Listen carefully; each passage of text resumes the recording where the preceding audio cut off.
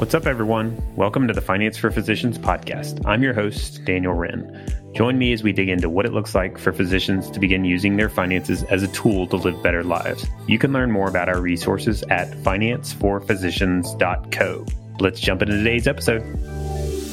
Today, I'm talking with Dr. David Weisenhorn. David and I are good buddies and go way back, so it's always good to talk to him. But today, I'm especially excited because we're going to be getting into money and parenting and how to teach your children how to do it the right way. David has his PhD in family sciences and specializes in parenting and child development. He also has 2 children of his own, so it's safe to say when it comes to parenting, he knows what works and doesn't. So if you have children or even plan to someday, you're definitely going to get a lot out of today's episode. I hope you enjoy it.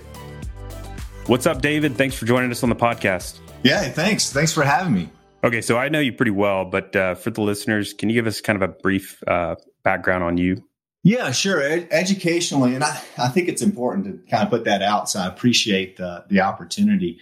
I am not a financial expert by any means, but I am a family scientist. And a lot of people, when I tell them that, the brows rise and the question marks begin to appear above the head, so to speak. And so for those that aren't familiar with what a family scientist is it's kind of a mix between psychology and sociology, and it really focuses on families and the family system and how family systems, specifically ones that are really close and tied into how they operate. And so looking at it through a systems perspective is oftentimes what I do, and look at what benefits families in different ways that we can help proactively build healthy families. So I work at the University of Kentucky, and I'm in the Family and Consumer Sciences Extension Department. And so my title here at UK in Family and Consumer Sciences Extension is Senior Specialist for Parenting and Child Development. And what I get to do is share best practices as they relate to parenting and child development throughout the state. Awesome. Yeah. So I kind of think of David as the parenting expert. And so what we're going to be talking about today is parenting and money. So I'll tell you kind of a quick experience from my story. Growing up, my parents really didn't talk about money at all.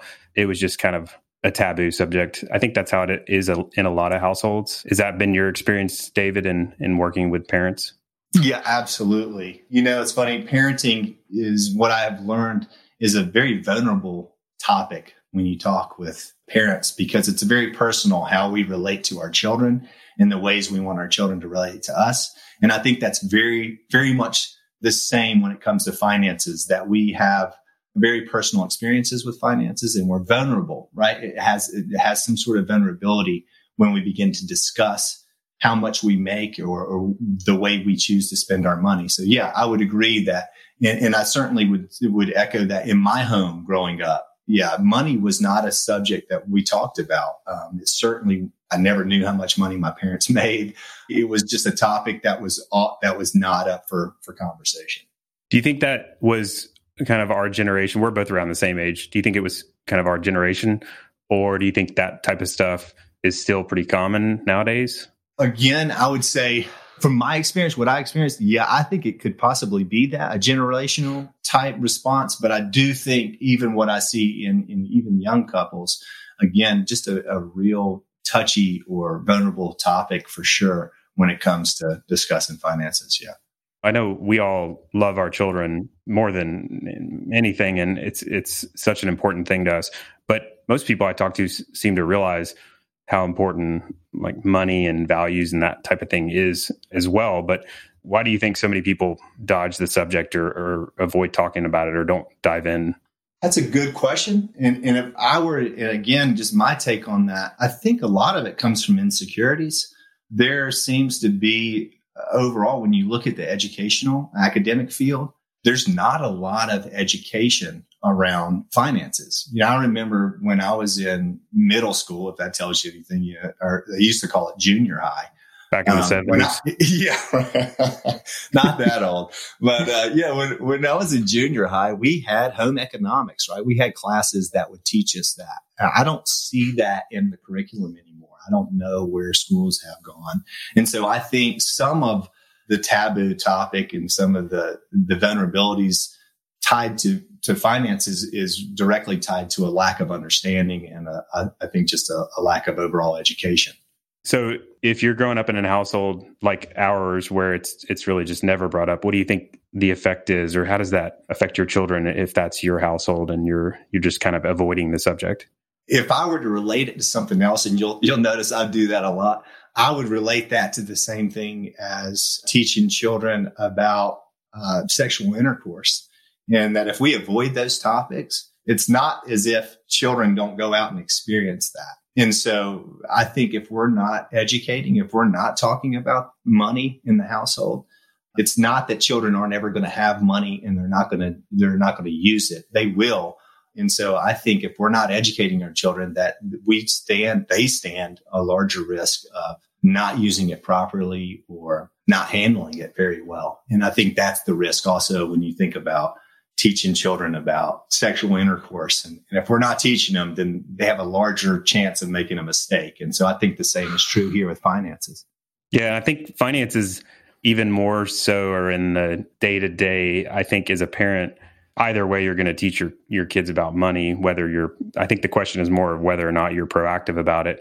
Your behaviors, just your day-to-day is going to reflect your view on money and the actions that you take. So I think the trick is getting to that point of being proactive.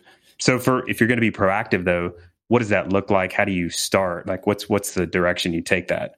I think there's a lot of ways to teach children about money because it is universal in so many ways and we use it.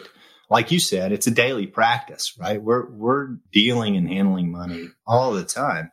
And so understanding the type of learner your child is can be helpful because I think there are a lot of different ways that we can teach money. But if you're not certain of that, if your children are young and you're not quite sure how they like to learn, I think offering a lot of different opportunities to learn about money.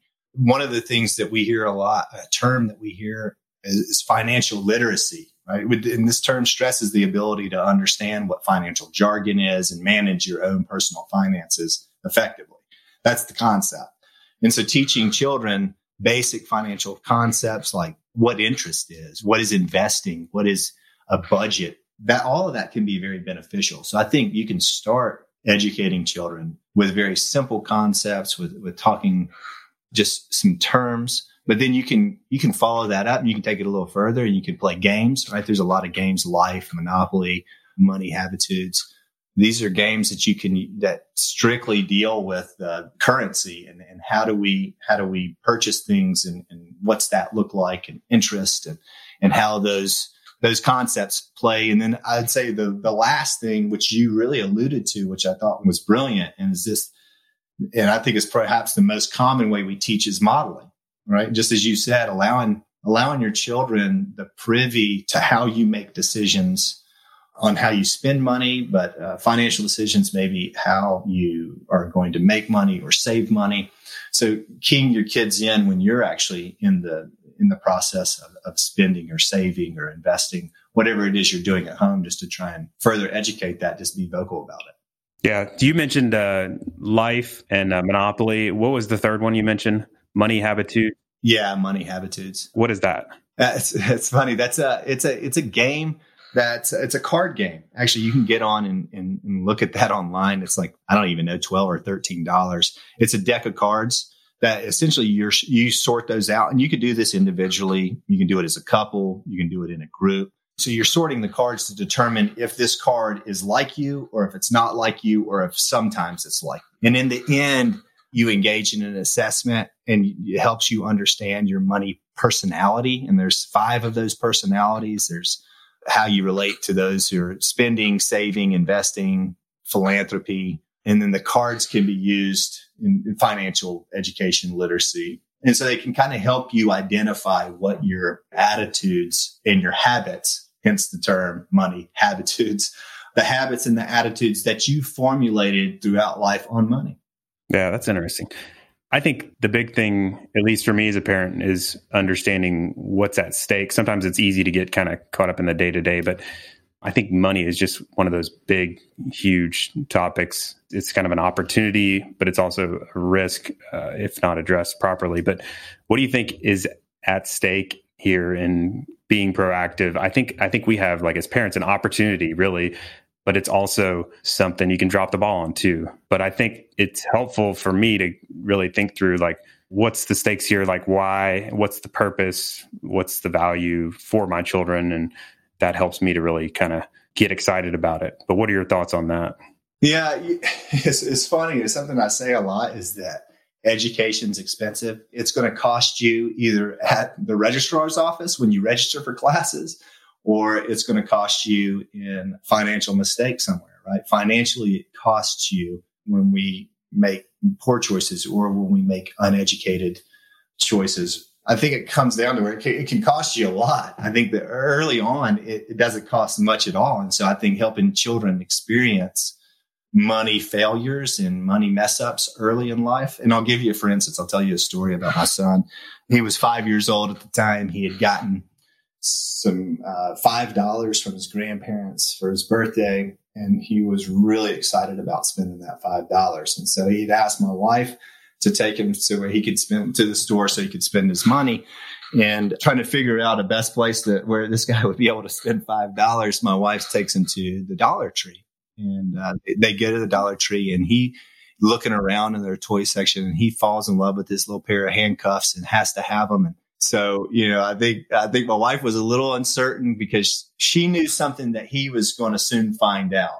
And so she was a bit hesitant, but said, okay, no problem. He bought the handcuffs. He was super excited. He got out to the car. And no sooner than, they started to pull out of the parking spot, he got those handcuffs out, stuck the key in, twisted the key, and the key broke inside the handcuffs. Literally, they broke before he ever got to use them. And, of course, there's tears and gnashing of teeth. And he's really upset. And my wife sitting there brokenhearted because she knew that, David, if I let him spend that money, I knew that he wasn't buying a quality product.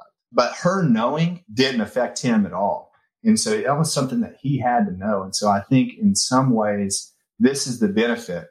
So on the way home, he says, I'll never buy anything from there again, which is a common, right? It's a child's response, right? It's some adults. Right. Yeah, that's right.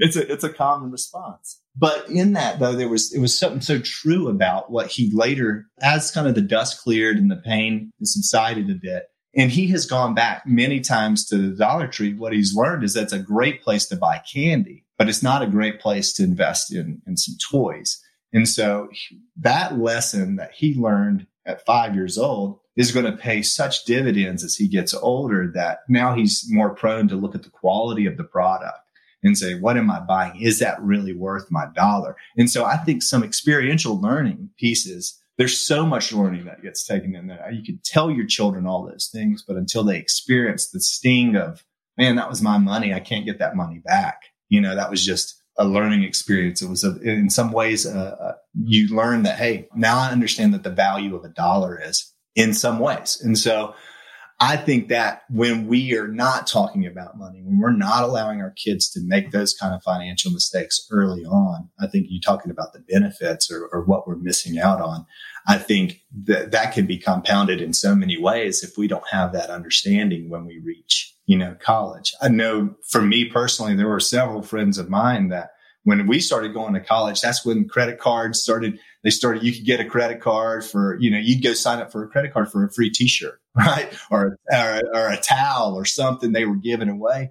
And I saw so many students using those credit cards irresponsibly, not really understanding about interest and how that works and paying things, not spending money you don't have. And I watched a lot of people financially sink themselves at a prime time where they could have been really gaining in life. And I think in some ways that's what we're talking about. Those are the benefits or not. It's hard to tell you exactly the way we'll benefit, but I think just having those lessons learned is extremely beneficial before you get of age where you can start making big financial disasters or mistakes. A lot of our audience is in medicine, and the career track is very rigorous, focused, lots of time committed to a very specific specialty. That's beneficial and obviously gaining knowledge. But the challenge with that is you're not going to be exposed to as many outside areas like personal finance. So I've found that there's sometimes a little bit of a hesitancy when there's lacking personal finance knowledge of the parents themselves. Or maybe even they don't feel as confident because of some failures they've made, or What are your thoughts on that? Like when the parents are kind of either not as confident themselves or have had some issues themselves, and reflecting that or translating that to your children? I would say in some ways it goes back to where we started in that story you told about your parents not talking about money. I think the key here is just to be honest. Whether we have experience or we have knowledge, honesty is such a critical point when we convey information to anyone, but specifically to our children. My mother never learned how to swim. And as a child, she said, that's detrimental to my children if you guys don't know how to swim. So the fact that she didn't know how didn't stop her from taking us to swim lessons, because she knew that there could very well be a part in our life where not knowing how to swim could be the difference between life and death. And while that sounds dramatic, I want to just make the point that she didn't know how to swim. And so that didn't keep us. And so the same thing is like, just because I may not know how to manage money really well, or I don't have any personal success in managing my money well, maybe what I have is a lot of success, a lot of understanding of what doesn't work. And I think it's important to understand that sharing what little information we know, whether that's this is how to do things or, hey, these are steps that you want to avoid.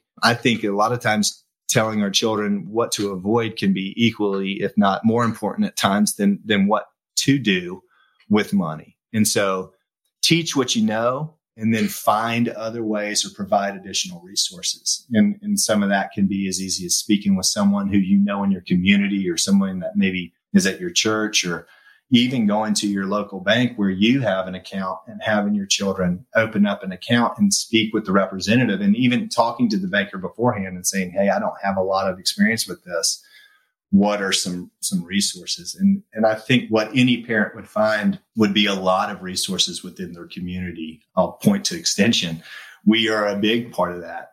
We have financial educators in 120 counties of Kentucky in our Extension office, and we provide free educational information, workshops on anything from how to open a bank account, how to shop on a really small budget, to estate planning. So we do provide those sorts of resources. I think looking for what resources, if you don't feel like you have them, I would say first, you do have them. Second of all, if you really feel that uncomfortable about it, then there are a lot of resources around you that you can use to help your children. That kind of gets into what I was going to ask you about as well, as the time thing. I think a lot of those in medicine, and I guess our culture in general, is we have no time. Everybody's so busy. So that can spill over into something like this. It's very easy to be like, I don't have the time to dig in and learn what I need to learn, or even spend the time having the conversations and that sort of thing. So what are your thoughts on that if I'm feeling like I'm not having the time? In some ways, I think that question stems from the conceptualizing education as like a curriculum, or finance or education as like a curriculum. And the difficulty with that approach is that curriculum is typically made up of lessons with definitive start and stop points. But teaching our children about financial principles and the value of the dollar seems much more fluid than that. It seems much like it's not just one conversation. It's not just one module, so to speak, but you're teaching your children all the time, whether you're aware of it or not. You're teaching your child about money every day. I mean, every time you stop at the gas station and you go in and come out with a drink and a snack, you're teaching your kids. Every time you go to the grocery store, anytime your child wants something and you jump on Amazon and snatch it up. I mean, there's so many things we're teaching our kids all the time, but I would press on those parents to say, I think what you're looking for is that you're wanting to make additional time. But the thing is, you're already teaching them. Just be aware of what it is you are teaching them. Yeah, so it's more like awareness. Like, I'm open my credit card statement, I'm criticizing my spouse about specific transactions, and the kids can hear, I'm just not aware of it or not thinking about it. Yeah, exactly. And coming home with something new, or just having that conversation about, what's the next thing you want to do? How do you want to, we have financial conversations, my wife and I, and honestly, we typically try to be away from the kids, so we're not distracted in that. But understanding we do have those conversations about how we're going to spend money and what we want to do with our money, and where do we want, we've got this much money, where do you think is the best way to spend it? And I think involving children in that, and at least allowing them, depending on the age they are, I think that's a part of it. Just letting them hear you have those conversations, I think leads to bigger conversations as they develop. You mentioned kind of depending on age. I'm curious, when do you think developmentally is an appropriate age to start proactively bringing this type thing up?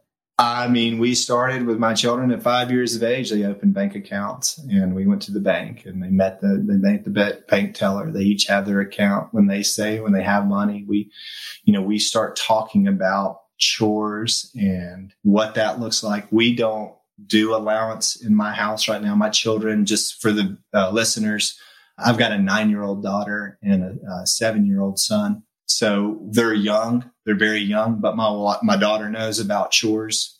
She's getting to the point to where she wants to buy something. I told you my 5-year-old son, we let him kind of make that. And I wouldn't even call it a mistake. We allowed him to learn. Again, that financial education there, it taught him something with the way he used his money. But now my daughter, even at 9 years old, she says, Dad, hey, she came to me the other day and said, I want a new acrylic paint set. And so we were looking at acrylic paint sets.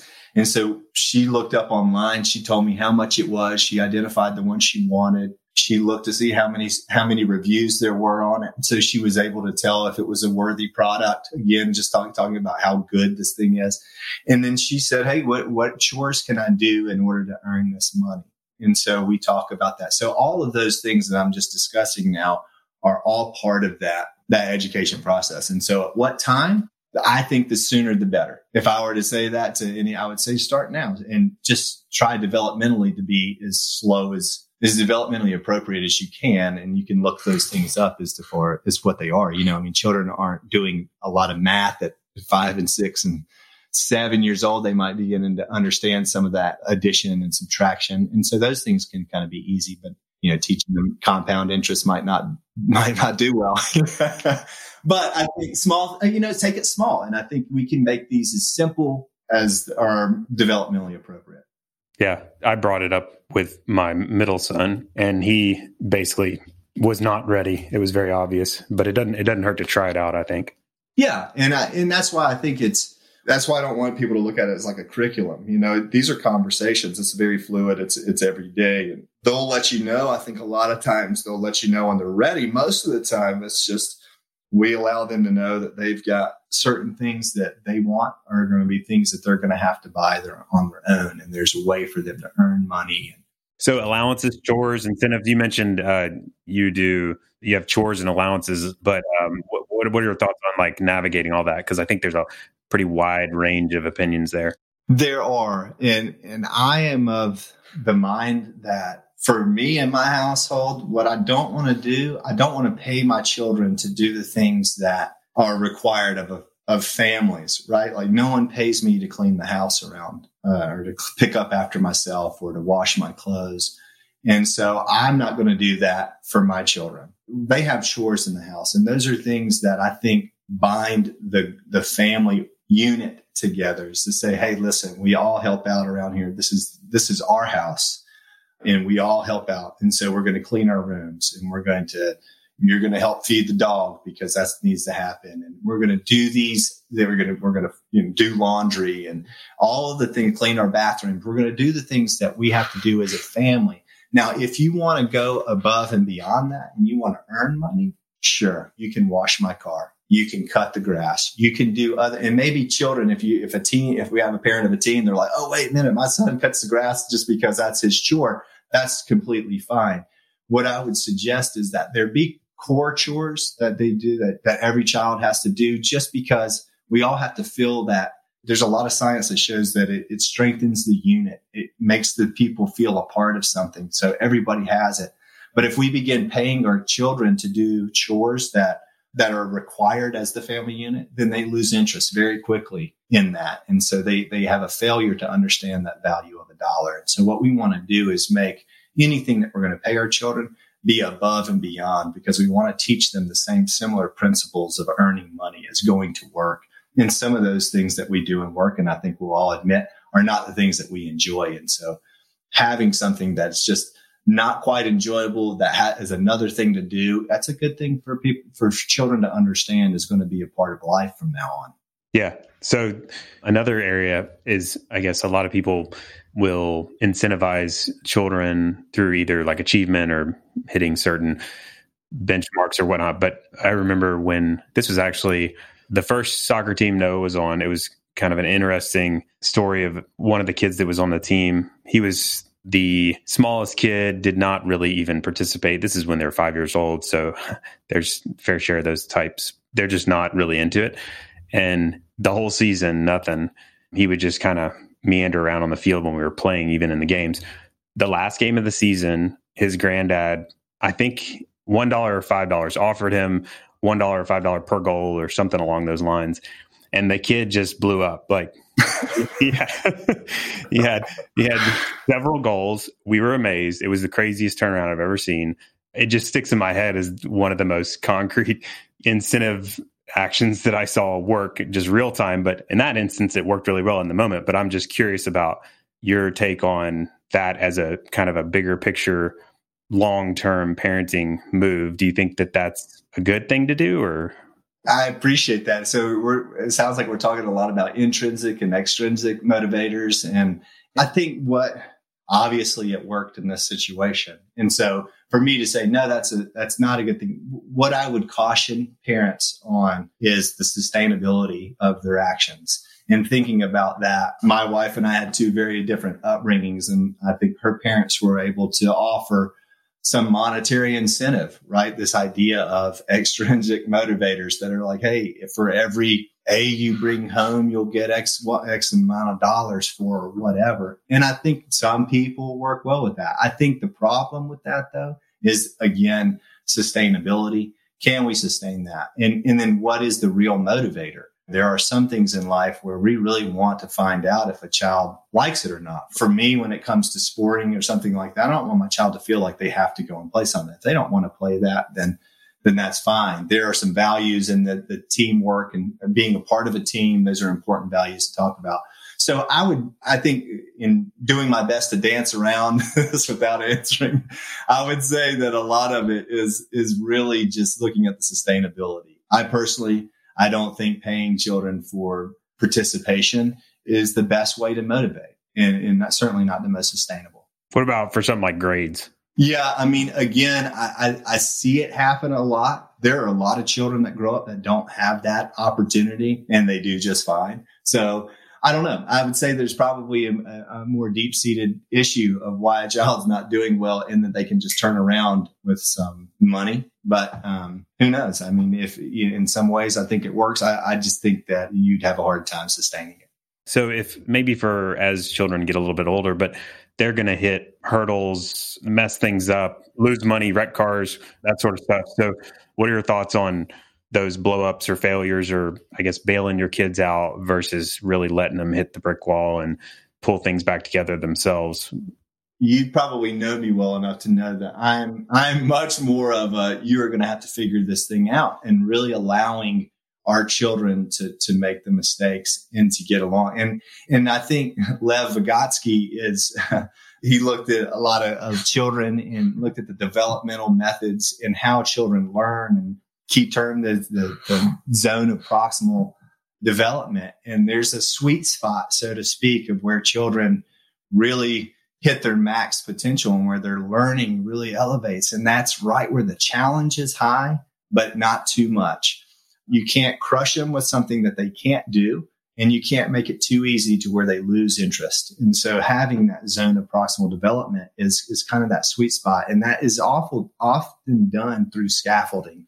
And scaffolding is just another word of really supporting a child. So I think when children mess up, because they will. And as we had to let our son make some of those mistakes, parents, I'm going to say this loud and clear, we have got to let our children mess up. And the best time to do that is when they're young, when the consequences aren't as high. As you get older, it's harder to learn those lessons because it's much more costly. And sometimes we can make mistakes that are extremely detrimental and put us in legal and law enforcement issues. And so I think having those mistakes early in life are key. And so allowing our children to mess up, and when they do, providing them enough support that they can find themselves out. And I'll give you a small picture of what that might look like. If a child comes to me And I don't want them to spill milk in the living room. And they took a cup of milk in the living room and they spilt it. I can yell at my child and be upset with them. And then they embarrass, right? And then they're like, okay, I'm never going to, what did they teach him? It didn't teach him that he shouldn't take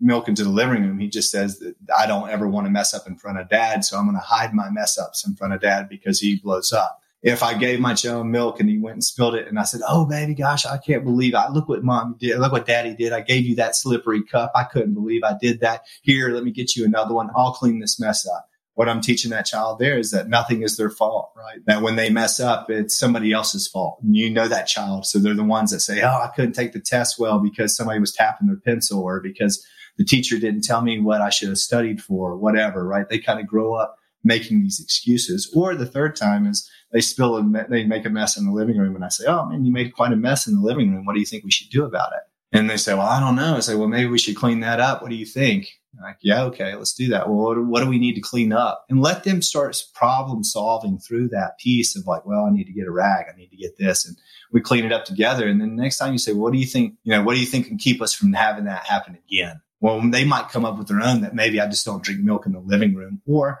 maybe they say, gosh, we should put a lid on it. Or we could help them with that and say, yeah, hey, next time just put a lid on that. And that way, if you do spill it, if you do drop it, it won't spill. And so we're teaching our kids, we're not going to berate them. We're not going to undermine. We're not going to clear it all up. But we're teaching them through that scaffolding approach, through that I'm leading you into the right direction. And so I think when those mistakes happen, regardless of where they are in life, hopefully earlier than later, that we do that as a parent. We don't just take it away. We don't just say, oh, we'll get you a new car. Say, man, that's a bummer. How do you think we're going to get this thing fixed? Right? If they wreck their vehicle, you're like, wow, what are we going to do about that? And you let them figure it out and say, hey, I'm here to support you, man. If you got to get to an obligation, I can take you there. But until you get your car fixed, man, you're on your own. So I think there are ways to handle that. So it sounds like ownership and really giving them the opportunity to problem solve. There's a lot of applications outside of just in the moment that apply to that type of situation.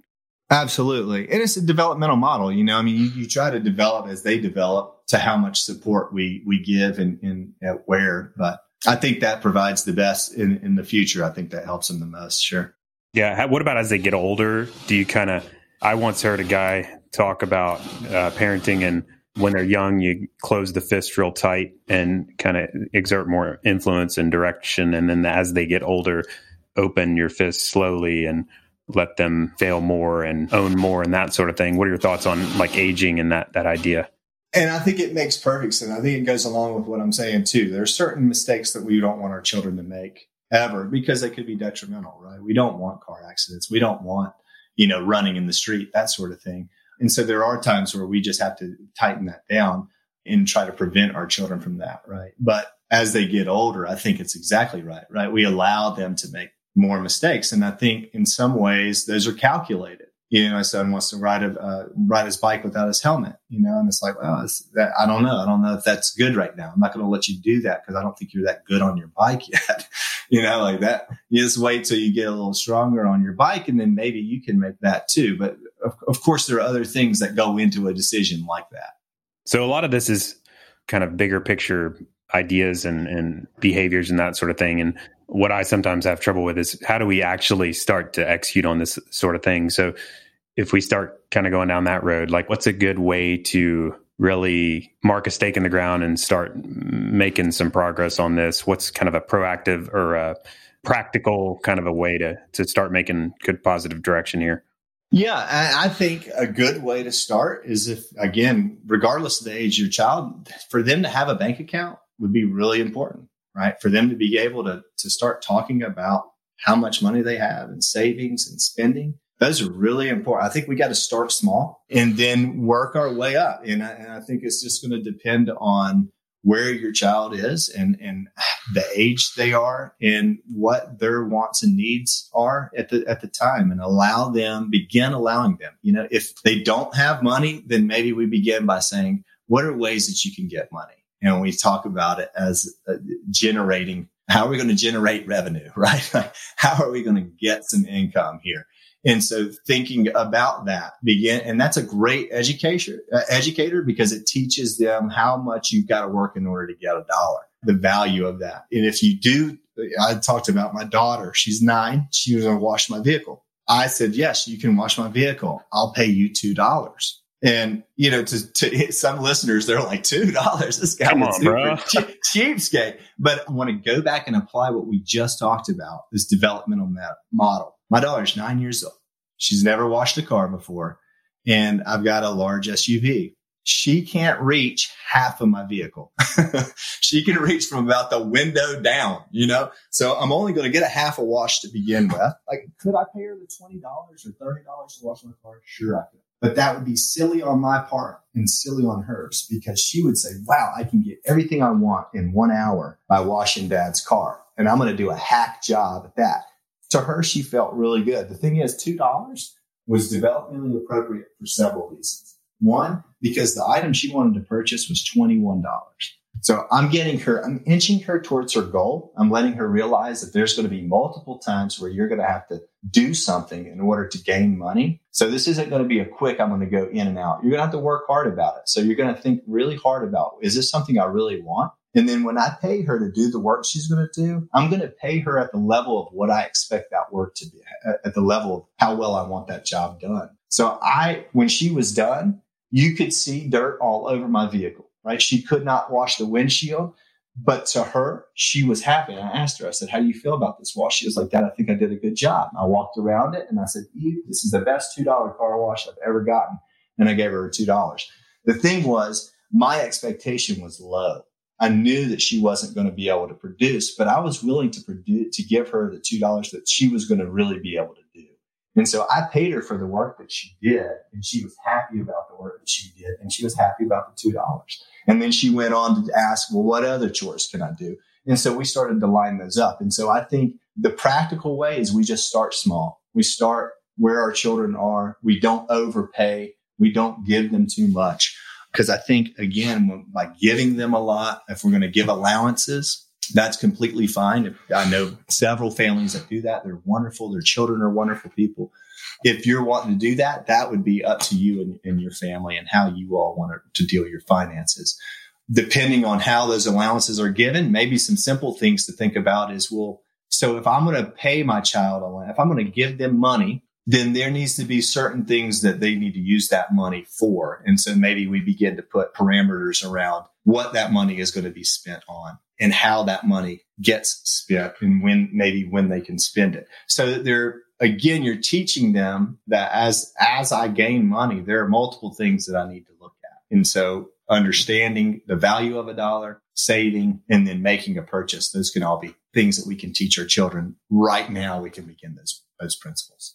So it's like getting them a means to have money coming in is definitely a good step. And then maybe thinking about creating a bank account for them as a place to, a piggy bank, essentially.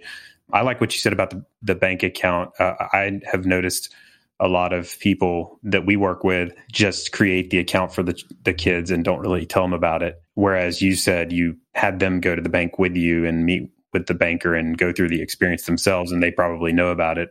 That's it. And they met the bank and they got their own little card. And, what's funny though, is Daniel, the way that we went in there is they had taken all their contents out of their piggy bank. So they both went in with these big bags of change, right? Because it was and they did the little money counter. I mean, we were an absolute sight, it was a Saturday morning. We woke up early.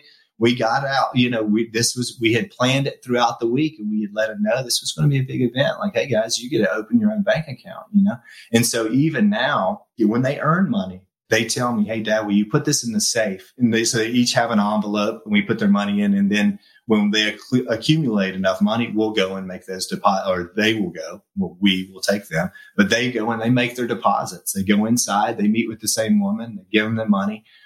They get a receipt from that. They get to see how much money is in their account. That's big stuff for them, And so I think the earlier you start that process, the better off they are at understanding where their money is and where it goes. And it can be really exciting. Yeah. And then as they get older, you introduce investments or compound interest and have them open up their own account there, or even debt, right? I mean, you could throw out, because, that's one of the things we entered our age group. We got into college and all of a sudden there's all these people selling credit cards. Never had heard of a credit card or whatever. Yeah. And all of a sudden everybody's, getting pizza and beer with their credit cards. And, next thing you know, they got $10,000 worth of debt. And that's not an exaggeration at all. I'm thinking of someone in mind. I won't mention them. But a good friend of mine literally had over $10,000 worth of debt when he left college. He had a good time too. Yeah, on a credit card, and you're like, wow, that might not have been the best way to spend my money. And so, yeah, I think being able to teach kids those principles are really good. Making children pay for things they break in the home can be, again, really valuable. It's not easy to do. And I think that's something to mention too, Daniel, is that I realize how easy it is to say, teach your children these things, let them go and mess up. It is a very difficult process for a parent to willingly allow their child to mess up. There's something about it innately that we want to protect children. That those are my children. I'm going to protect them. I don't want any harm to befall them. And I think what happens is parents become helicopter parents in that way, and they're trying to protect all the time. But what they do, Erickson says, at every developmental stage, in order to advance, there has to be a challenge. There's got to be a mess up in order for that child to make it to the next stage. And so if we're failing to allow our children to be challenged, they don't develop. And so that's the piece that becomes the point for us, is that if we really want our children to be successful, productive members of society, we have got to allow them the opportunity to make mistakes, to mess up, to learn from those mistakes. And I think that's the most important thing, is not just to make them, but to learn from them and be able to figure out, again, problem solve, as we've already mentioned. Yeah, it's interesting. We do a survey for any potential clients we're talking to before we talk with them. And one of the questions is, tell us about a financial failure that you've made in the past and how that played out. And the most common answer is, I've never made any financial mistakes, which is interesting to me because, well, first of all, if you're old enough, I guess that's not possible. Somebody's lying. Or you're lying.